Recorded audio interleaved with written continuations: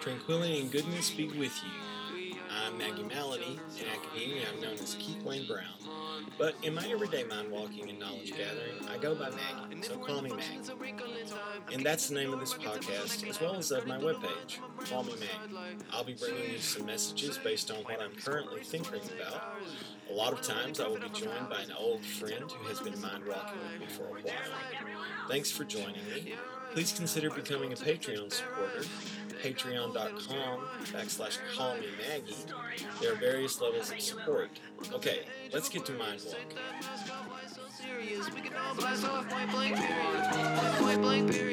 I check the areas of my mind.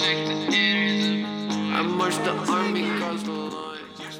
Hello, everybody, and I'm here today with actually two of my Patreon supporters who won the opportunity to speak to me face to face. No. Joy is actually my first Patreon supporter, and Rivka is my newest Patreon supporter. So these two people who are here today are Joy Harris and Rivka French.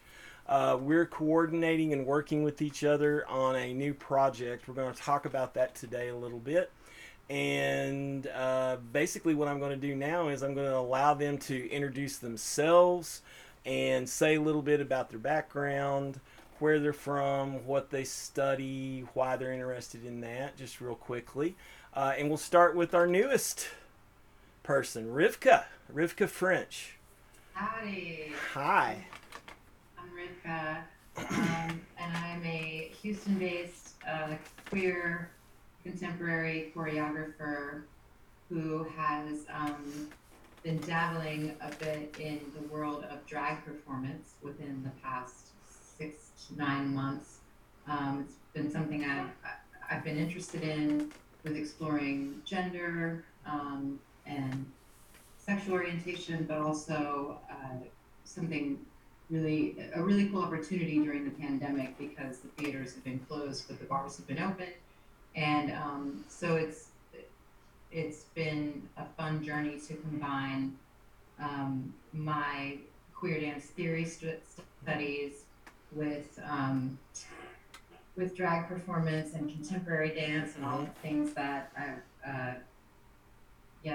was already interested in. Cool. And so meeting Joy during the pandemic and really relating to her as a performance lover, as an academic philosopher that she is, and then meeting Maggie through Joy, it was this really cool synchronicity that happened that led to this live performance that we're all doing, which is part of the very beginnings of a series called Dragged Alive. For me, I know it's also part of a series for Joy, but the series of Dragged Alive is a several drag performance inspired by contemporary dance and lots of other influences, and workshops, as well as bringing drag to non-conventional settings. So performing drag with dance in bars, but also bringing it to concert dance settings and theaters and galleries as they are reopening. So all of this is kind of coming together into this fantastical, wonderful performance next week happening here in Houston, where all of us are sort of coming out of our cocoons, and it's like a show and tell of like, this is something I've been working on and in conversation with these new fun collaborators that I'm meeting. And so I want to show you and tell you what I've been doing, and you tell me, and then we'll make some great art out of it, hopefully. Awesome. Yeah. That's great. Thank you so much. And I'm really happy to have gotten to meet you and coordinate with you and work with you, and hopefully we'll do more projects. I'm going to switch over to Joy Harris and let her introduce herself so we know who she is, this driving force. That's scary. Yeah. I'm Joy. Joy. Yes. I'm Joy Harris. I'm Houston-based also, and I'm an artistic researcher, so I have a background in performance, politics, and philosophy. And so I've been lucky enough to sort of study all of these things academically, write more for more open audiences, and be a creative practitioner myself. So I feel very fortunate in that. I know Maggie. I hate to say how long we've known each other, but I know Maggie from when I was in 26 years. Yes, since I was an undergrad at Texas Women's University in Denton, and I cherish him so much because when I was a young budding philosopher sitting at a coffee shop table with a whole bunch of dudes, he was the one saying, no, you must continue to do what you're doing. And it's true. So there were philosophy continues to be a male dominated discipline, and so Maggie was absolutely crucial to me continuing my philosophical studies. So I appreciate that. And I know Rivka just recently, because I, in the midst of pandemic, started doing safe social distance gatherings in my very large backyard, and I had a friend who said, I know this choreographer that you would just love, and I'm gonna bring Rivka to your backyard. And so our acquaintance is very new, but I have found Rivka to be so insightful and thoughtful, and I've had great conversations about about just about everything at this point. So I really truly value both of your points of view. So I'm excited to be doing this project as well. Great. I'm very excited about this. I was really happy when you got in touch with me about it. I'm always trepidatious about committing to anything that's more than 2 days in the future, but because I have a history, and I don't mind if I'm the one who's in complete charge, like when I did conferences, but I don't organize conferences. But I've never been one who liked, saying, okay, yes, I will be there on this day and I will do this thing. Don't worry about it. I usually panic, but this time I haven't, because I realized, and I'm going to say a little bit about myself too, just in case, people that know y'all that are listening to this and have no fucking idea who I am. I'm Maggie Brown, or Maggie Malady is my queer anarchist name. I'm a PhD student at the University of North Texas. I consider myself a Socratic philosopher, so I don't actually like to write. I don't really like to present or do anything. And so I got into a situation here when you got in touch with me. I was really getting to the point where I didn't want to commit myself to anything else. I was kind of realizing that I wanted to, not do meetings anymore. Then I realized when I dropped out of a meeting last week at the last minute that I looked so much forward to doing this, because it's a meeting of souls and a meeting of minds. It's not a meeting of people who are waiting to figure out how long they can, until they can criticize what the fuck you're saying. So I am really happy to be involved in all of this. And of course, my background is that I've basically lived as a philosopher the last 30 years. But I think that philosophy and poetry and art and dance and music are so entwined with each other. So I was really happy that when you got in touch about this. So what I would like to do right now is kind of pivot for a second and talk about, Joy, if you would, the project that you got the grant from the Houston Arts Alliance and the City of Houston for, that this is a part of. Could you tell us about that? Sure. So this is sort of a project that has evolved because of the pandemic. My original grant was for a project called Revolution: Scholars and Artists Rethinking Political Action. And so my grand plan was to bring together people who do not normally talk to one another, and to ask them to sort of stretch their intellectual effort. So if you were an intellectual, you were going to be asked to participate in art making practices, and if you were an artist, to sit and listen to papers.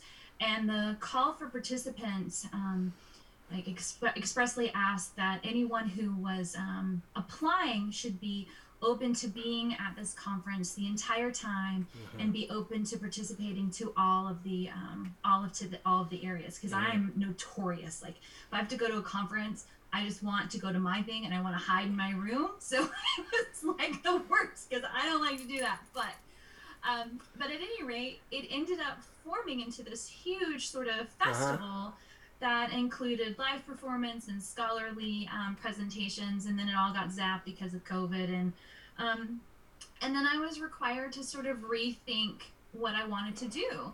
As Rivka mentioned, performance kind of, we didn't know what to do with it. We still are kind of making our way towards what performance looks like and how we engage with audiences.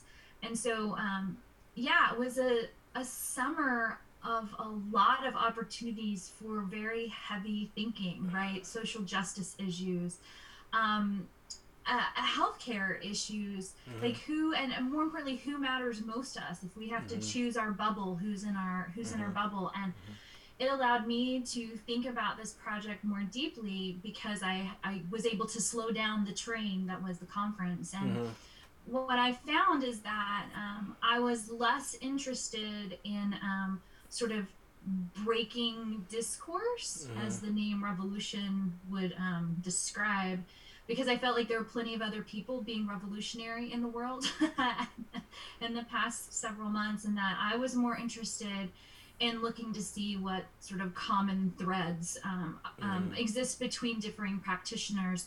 So the project became Possessing a Common Logic, where I pair up a thinker and a creative practitioner, or people who are a little bit of both, as in the case here, and introduce them and see if I can get a dialogue going, and then seeing what a collaboration could look like between those people. And a convolution.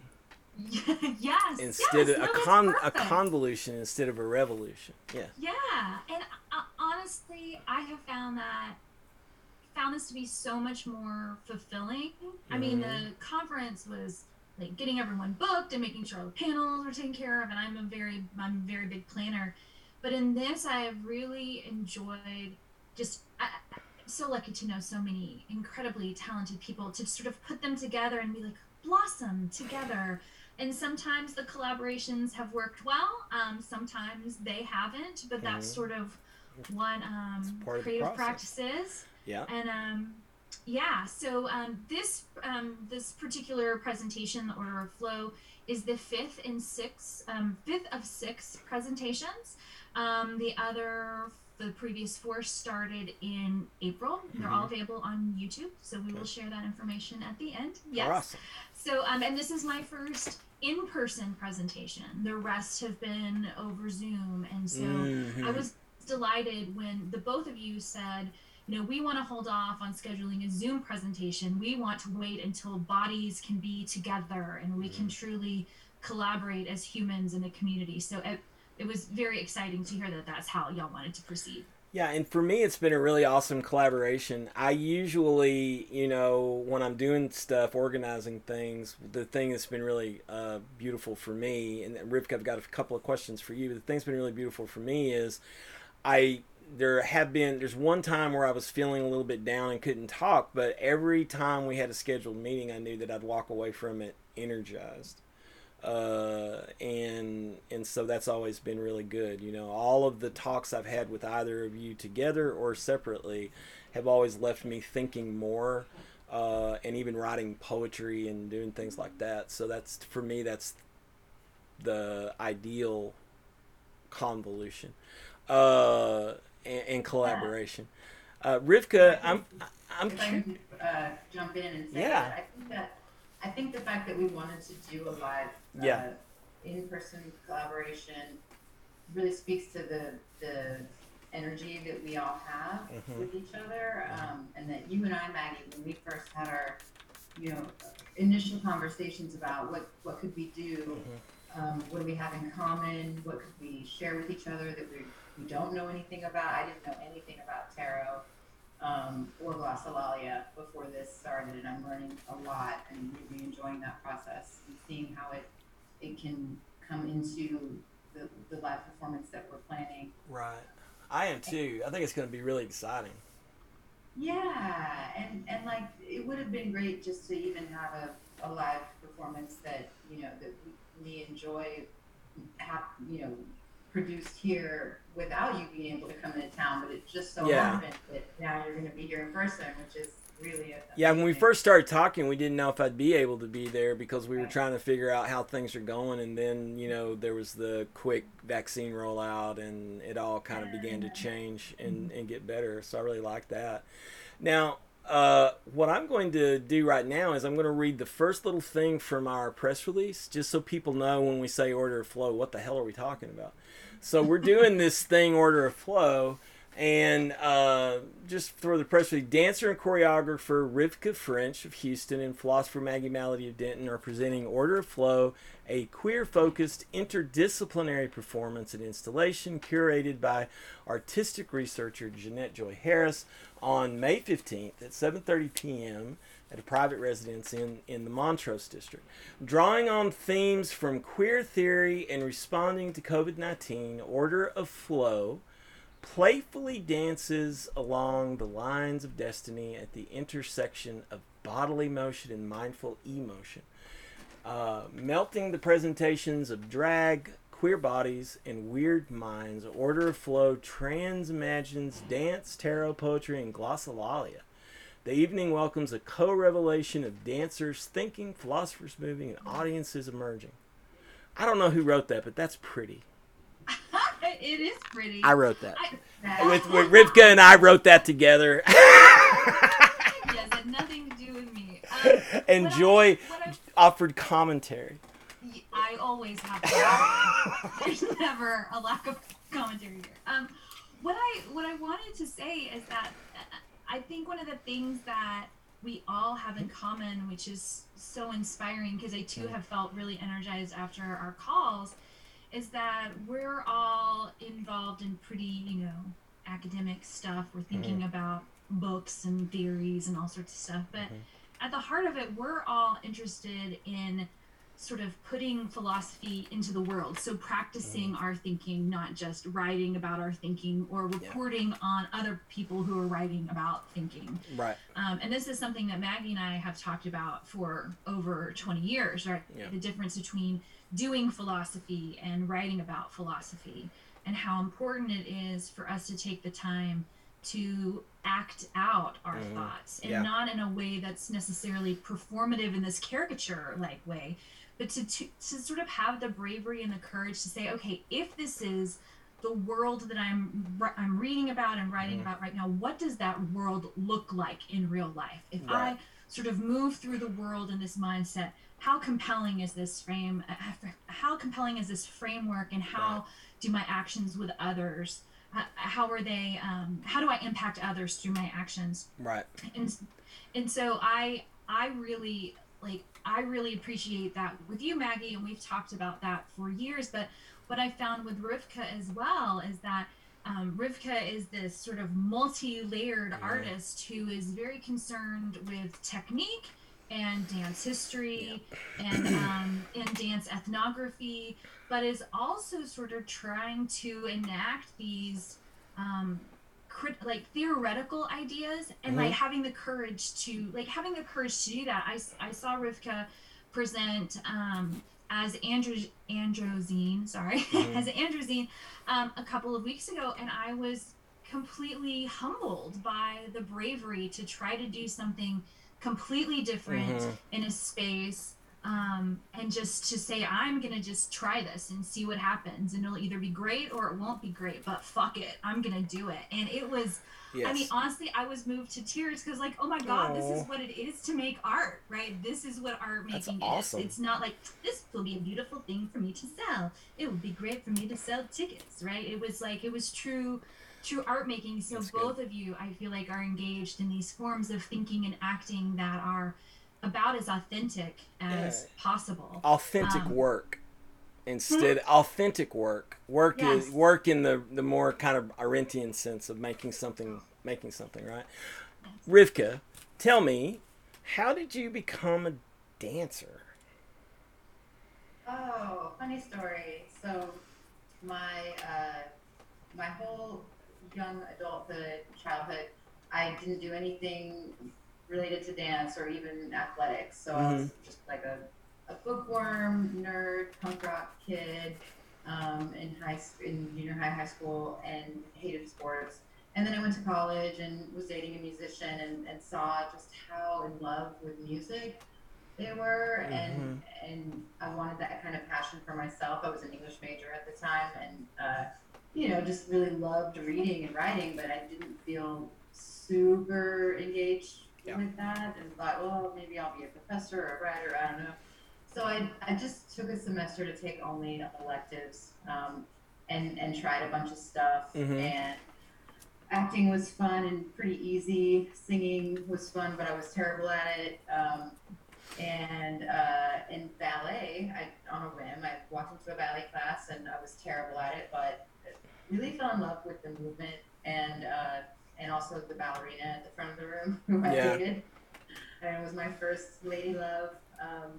So I sort of got in touch with my queerness and my love of dance. And when you look back, at the glimpses through your life of like, wow, the 5 times I was happiest in my childhood and teen years were when I was dancing, at a concert or with friends or by myself, and you remember those things, but you didn't put them together until you found it and you acknowledged to yourself, like, this is it, this is my path. And so after ballet, I knew that wasn't the thing that would really hold me, but I found modern dance, which was, just everything. It expresses the depth and breadth of humanity in ways that feel really good in my body and are really fun for me to watch and do. So I've been a contemporary modern dancer and choreographer ever since, but my first memory of choreographing was like when I was 3, so I've always been a choreographer as well. It's always been interesting to me to organize bodies and create shapes and patterns and express my ideas through choreography. I think so. Do you actually try to write through your right? I mean, that's literally choreography means writing in dance, right, or something like that. So you can notate it. Yeah. It really is about expressing ideas through the poetry of the human body. Right. And when you found yourself in COVID pandemic, you pivoted, or what is it, pirouetted, to to going to drag bars to do performances. Can you just talk a little bit about your initial reception doing drag and being at those locations? And I lost you for a second. I said that's cool. I said, can you speak for a little bit about your initial reception when you started to do drag and started, going into those environments and like your initial impressions of being there and the differences between theater and stage and the different kinds of stages? Yeah, well, being the choreographer that I am and have been over the years, I've performed in a lot of theaters, but also gallery spaces and site specific, and I've made dance films, and I've danced, outside on concrete and even in bars. Like my dance company performed at Numbers nightclub several times.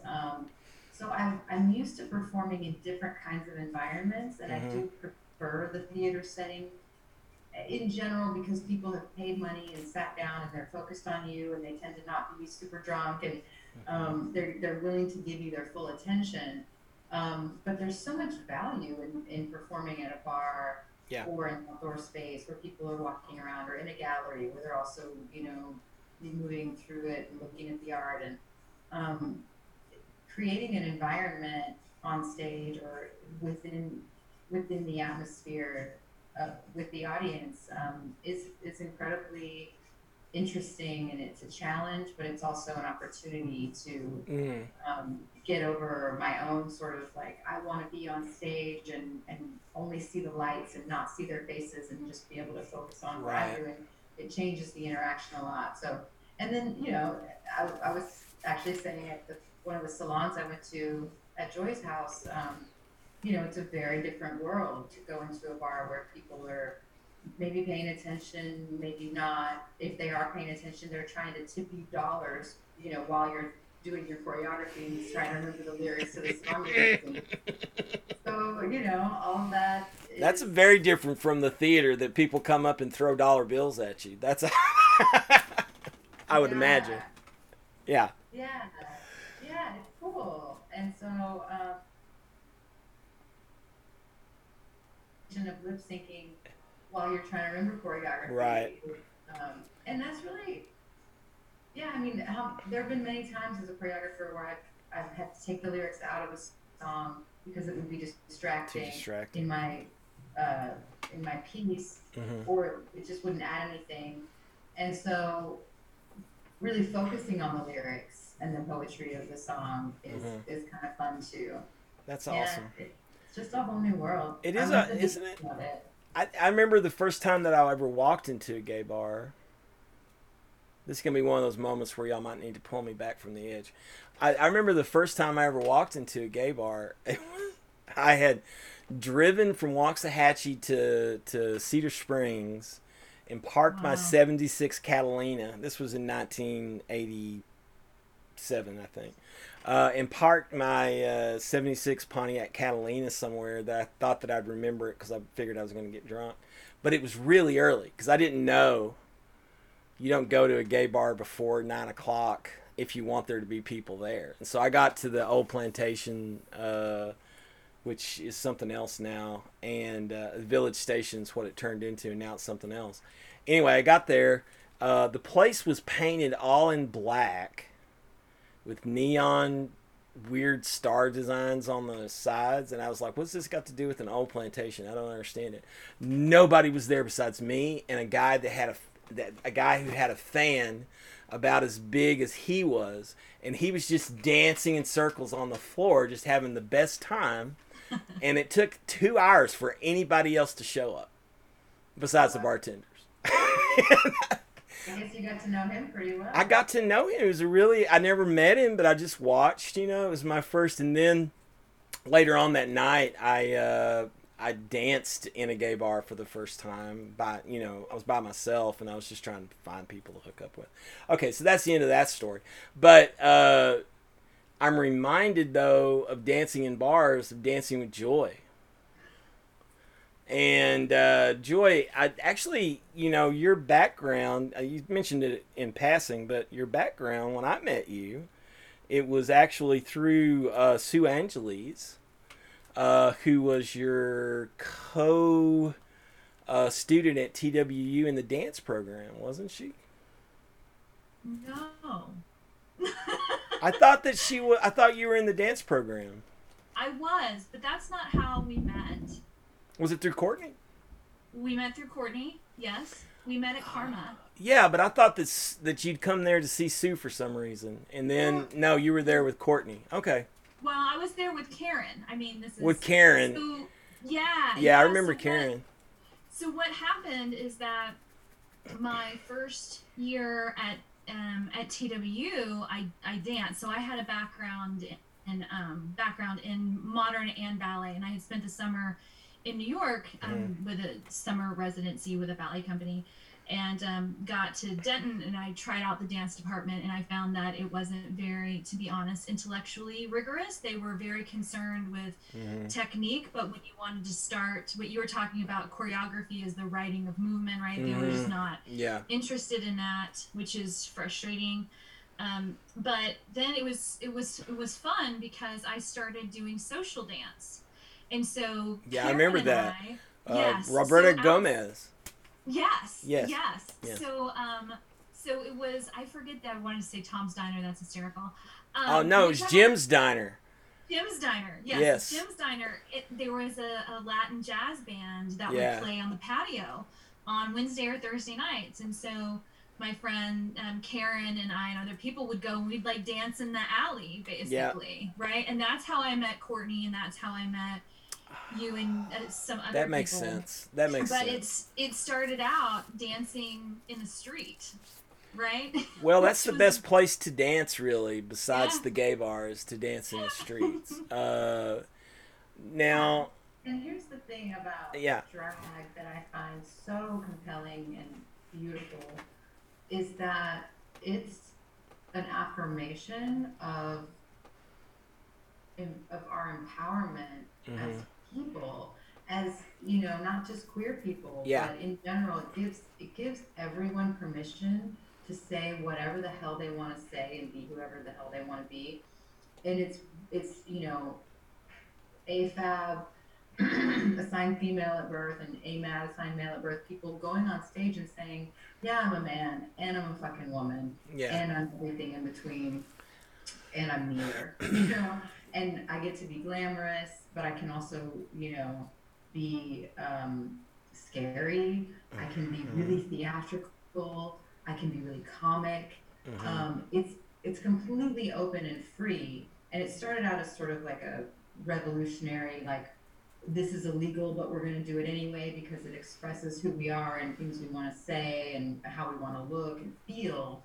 And I think that's one reason why the gay community protects that and cherishes it so much, because it really was a way to like fight for our rights in the beginning. And now it's a way to showcase our versatility, our creativity, and to lead the way for straight people and heteronormative cis people to just relax a little bit and like just freaking understand that that like this life is you're constantly evolving. You can wear a dress one day and pants the next.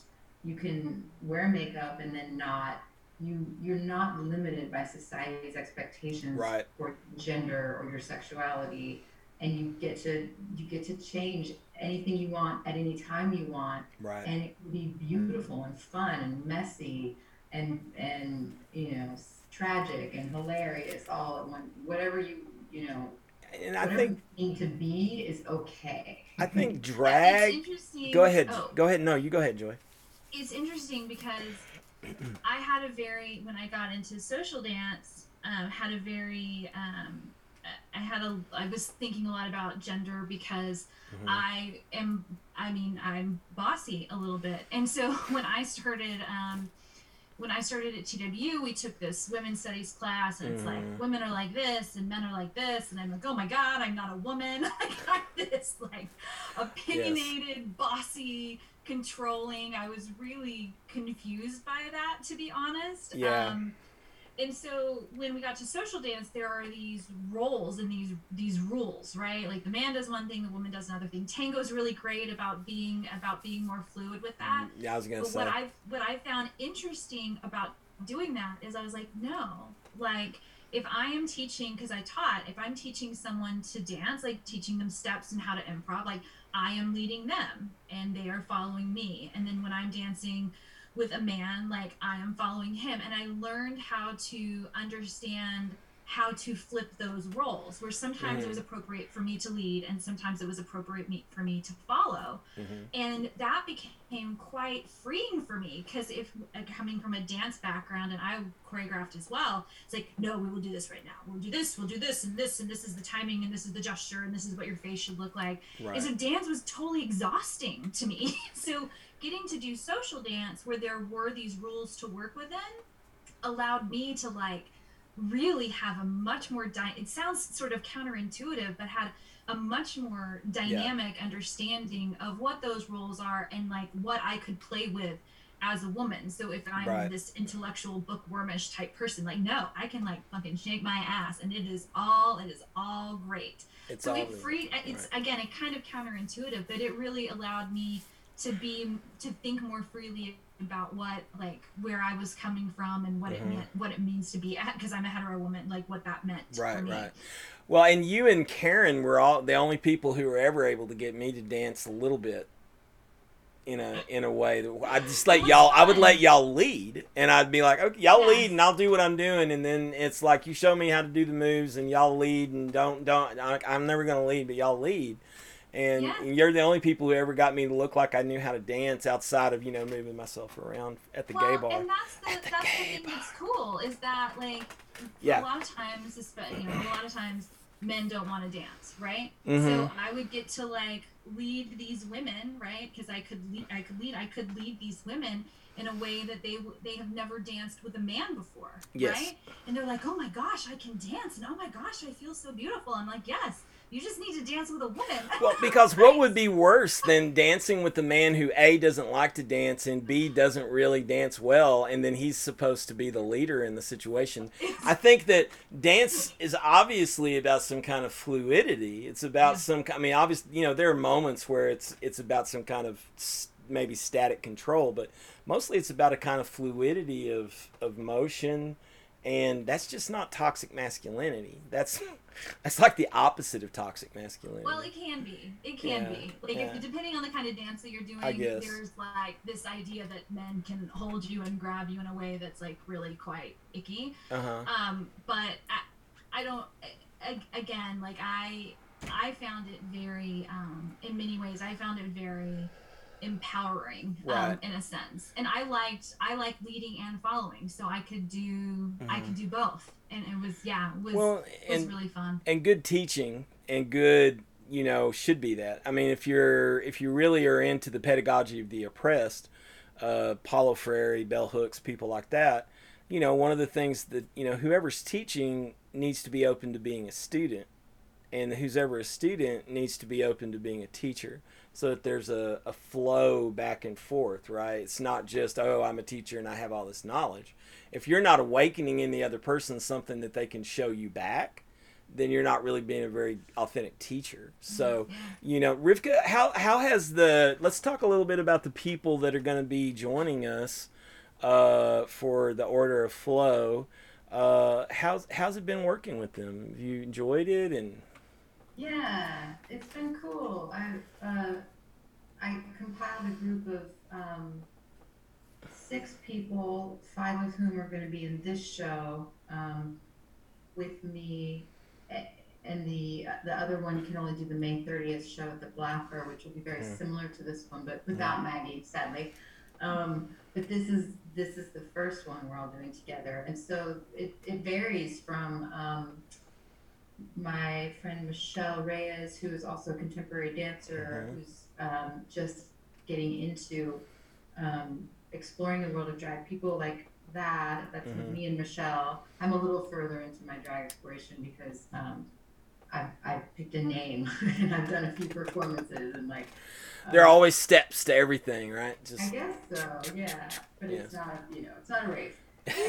And then from that to a contortionist named Kayla, who does drag performance, and a Buto dancer named Shyla Salas, who has a duet partner, and they together are Gemini, and they do non-binary Buto inspired performance art. And so Shyla will be joining us without Marco for this piece, and then we've got Belial, Matt, that's their stage name, and Maddie is their legal name, and she's a trans drag performer who does a lot of body modification type of bloodletting and really sort of tragic magic kind of drag. And so that there will be some body stapling going on as part of her piece.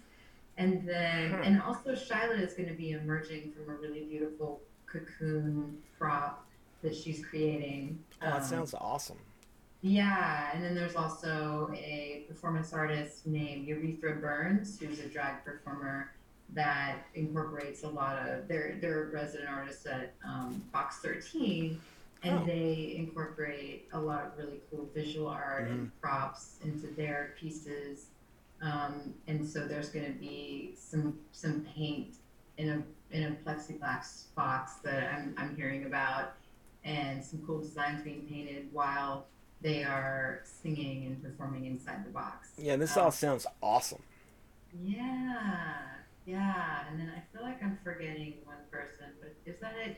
Me, Kayla, Shyla, Belial, Urethra, and that's only 5. There's one more.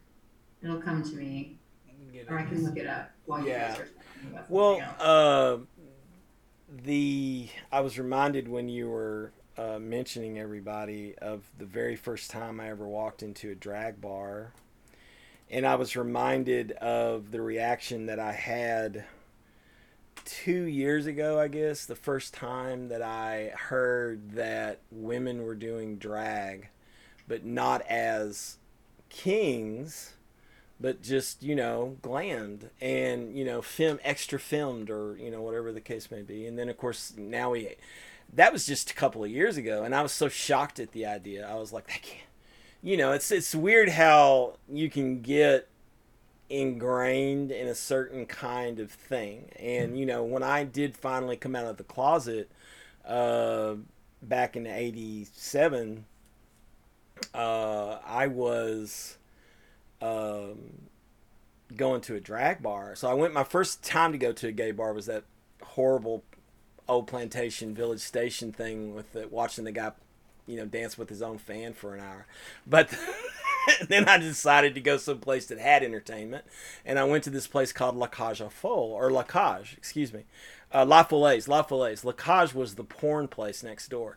So, and it was called La Foles, La Folle, or La Foles, and it was the first drag bar that Dallas had in 20 years that was just dedicated to drag, because at that time in '87, drag queens were still treated like, in one sense, like black folks would have been treated 20 years before that in the '60s. It's like, y'all can entertain here, but you can't come in the bar and drag. Wow. And so they created their own. So, like, the old plantation would not let you in if you were in drag. And a lot of the bigger bars, like the Mining Company and stuff, they wouldn't let you in if you were in drag. You had to be dressed like a boy. And they didn't like to let in lesbians, but they would.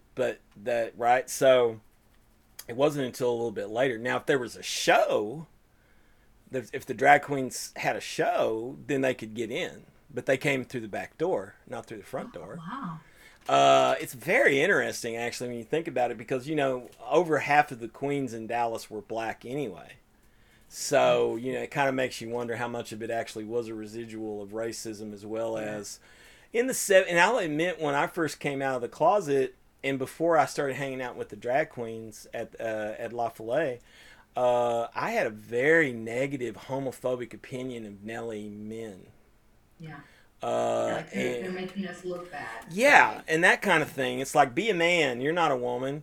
That kind of shit. So this is the ways that, of course, we see that one of the things that we're doing, I think, with Order of Flow, it's not just the demons of, there's lots of demons that are being exorcised. It's not just the COVID pandemic demon. It's not just the post-Trump demon, but it's, there's a lot of queer phobia and transphobia inculcated into all of us.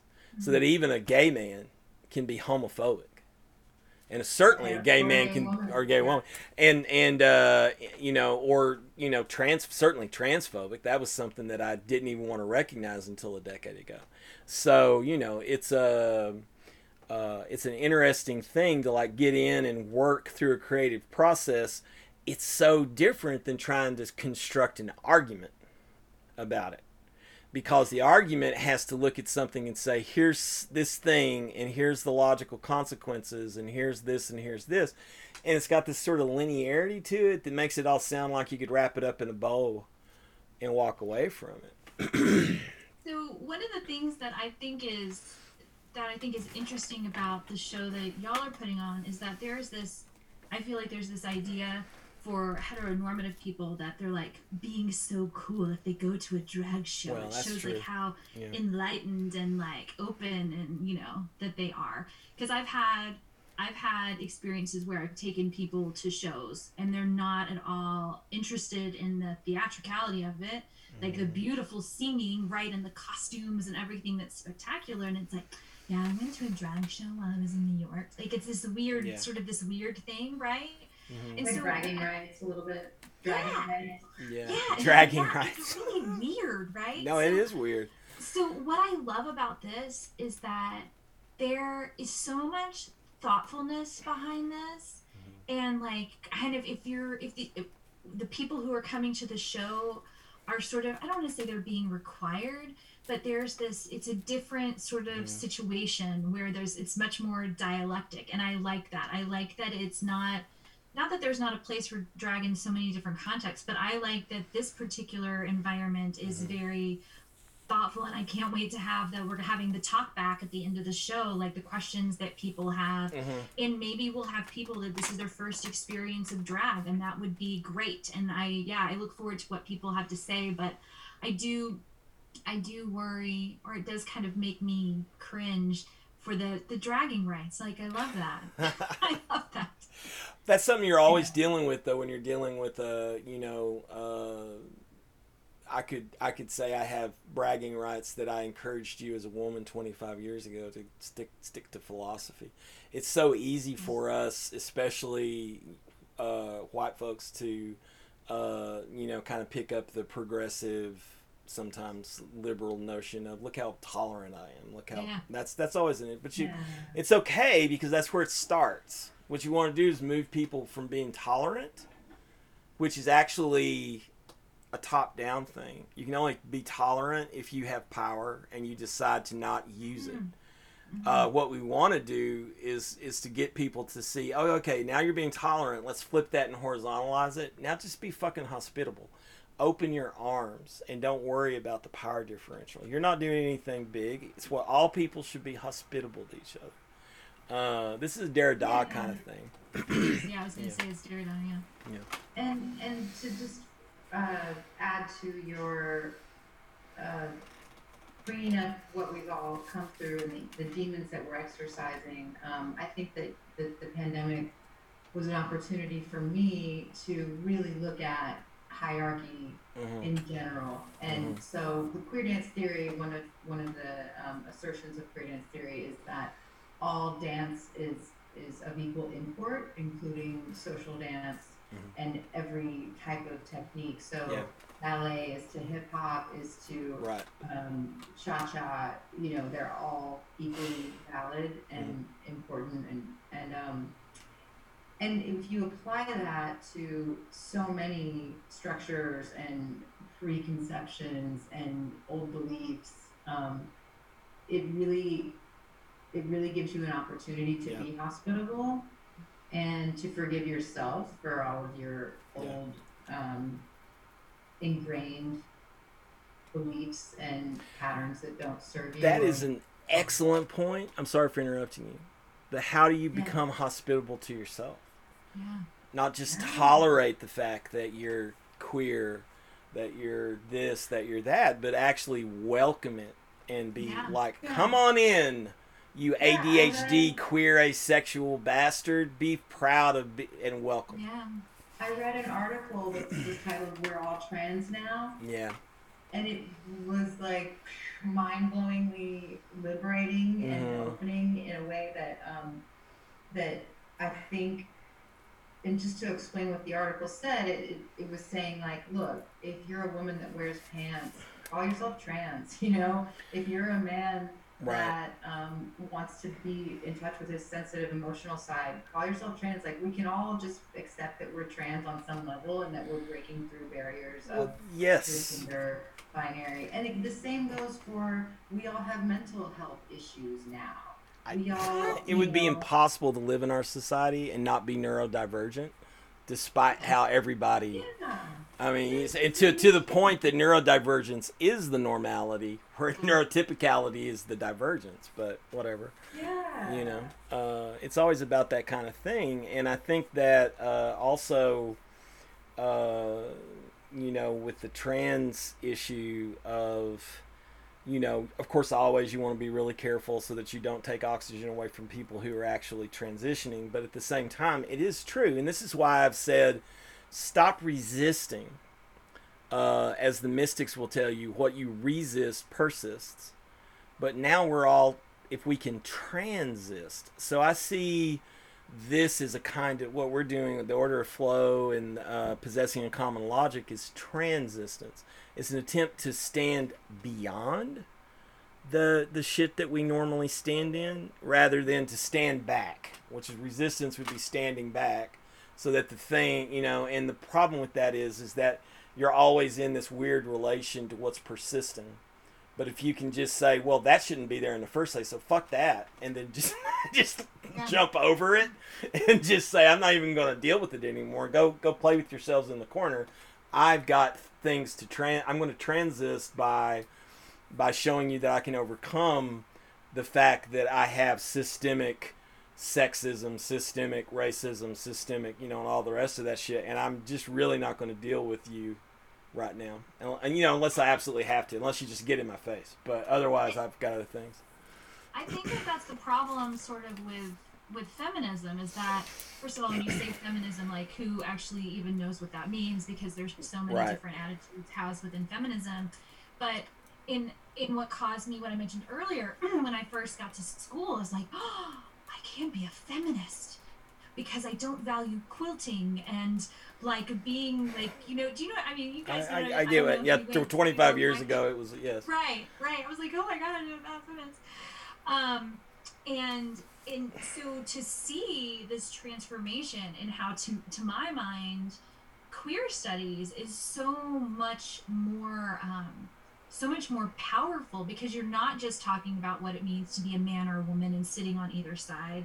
And I know Rivka and I have talked about this, like using mental illness, right, as an example. Or there's so many different things. You're either well or you're not well. You're either this or that. And so I think that when we think of feminism in the context of queer studies, instead of them being separate, we can have a much more nuanced conversation about what, the sort of the hostility that comes from othering, right? The sort of negative power struggle with othering. So I've found that to be, I mean, I remember when I found Judith Butler in graduate school, I was like, oh, yay for Judith Butler. And it's a better way of, I think especially if you start with her, it's a better way of thinking these things through, so that, because one of the problems that we always have, and we're going to have to round things off now, but one of the problems we always have in everything that we do is that as soon as a concept becomes clear enough that it's marketable, it gets captured by the gravity well of whatever the operating system of capitalism is at the time. Right now it's neoliberalism, and so very carefully over the birth of neoliberalism, one of the things that was going on was there was a kind of official feminism which had been captured into the gravity well of the universities in some areas, which we now realize is actually the way that a lot of white women were able to leverage a certain power while oppressing gay folks, trans folks, and people of color. So it's, which totally goes against a lot of the crap that, from Simone de Beauvoir and Hannah Arendt up through the 70s that they were actually talking about. So I think that that's one issue. And one of the great things about queer studies is the idea that everything is queerable. That nothing can, that everything can be brought into it. So what I want to do now, I'm going to have to go because we have to go celebrate a late Mother's Day with my husband's mom. But what I want to do now is just have you both say a couple of, just a couple of things, like last things that you want to get on the record before we go. I'll say right now, just as a reminder, that there will be links to the Eventbrite for this this thing we're doing on May 15th in the Montrose. There will be links to the Facebook event, and there will also be links to Possessing a Common Logic's YouTube presence. That'll all be inside of the thing. But what I'd like to do is let Rivka and then Joy have the last couple of words here. Rivka, is there something that we didn't touch on or that you thought we needed to go back to? Actually, no, I feel like it got summed up really well. I just want to express gratitude for this opportunity to be together and make art, and that can look a lot of ways, and it's looked, it's shown up as virtual creativity, art making, collaboration over the past year a lot, and to have this opportunity to be in person is really a gift. Yeah. I agree. Can't wait. It is a gift from the encompassing force Joy, I've let you have the last word as the person who brought all this about and the person who's creating the group or the event. So lucky to know both of you and get to work with both of you. Just brilliance and compassion and gracefulness. Like, I feel so honored to have you participating. And I guess if I had to make a final remark, it would be we should be considering, in the context of performance practices, sort of what Rivka said, that performance practice is this very broad thing that doesn't have to sort of make one form of performance more important than another. That performance has this unique ability to engage people in a way that other art forms cannot. And so we should constantly be testing and sort of pushing outwards on what performance can be and how it can make our communities better through different types of dialogue. Yeah, I think so. Well, thank you very much. I'm really honored, actually, to know y'all and to work with y'all. And I'm so looking forward to getting to give y'all a hug after all this time. Joy, it's been over a year and a half since I gave you a hug, and Rivka, I've never given you a hug. So if you were letting me, I would be happy to do it. So my award. I'll see y'all Thursday night at the little thing we're gonna have, the little dinner party we're gonna have. And all right, love you guys, and I'll talk to you later. Thank you. Thank you. Thanks to everyone who stuck with today's Mind Walking. I hope you'll keep coming back. I know I have a fairly meandering way with my thinkering, but that's the best method to hunt and forage for the most beautiful things. All feedback and engagement is most welcome, so be sure to drop me a line, Maggie@callmemaggie.com, especially if there's a philosophical subject you're intrigued by or just want to let me know what you yourself are thinking about. That's Maggie@callmemaggie.com. And visit my website as soon as you have a chance, callmemaggie.com. Finally, if you're one of my students, please be sure that you're taking notes and thinking about how this material fits in with your course. If you're not one of my current students enrolled at university, please consider becoming a Patreon supporter, patreon.com/callmemaggie. There are various levels of support and benefits besides the podcast, and please share this podcast with as many folks as you think would enjoy it.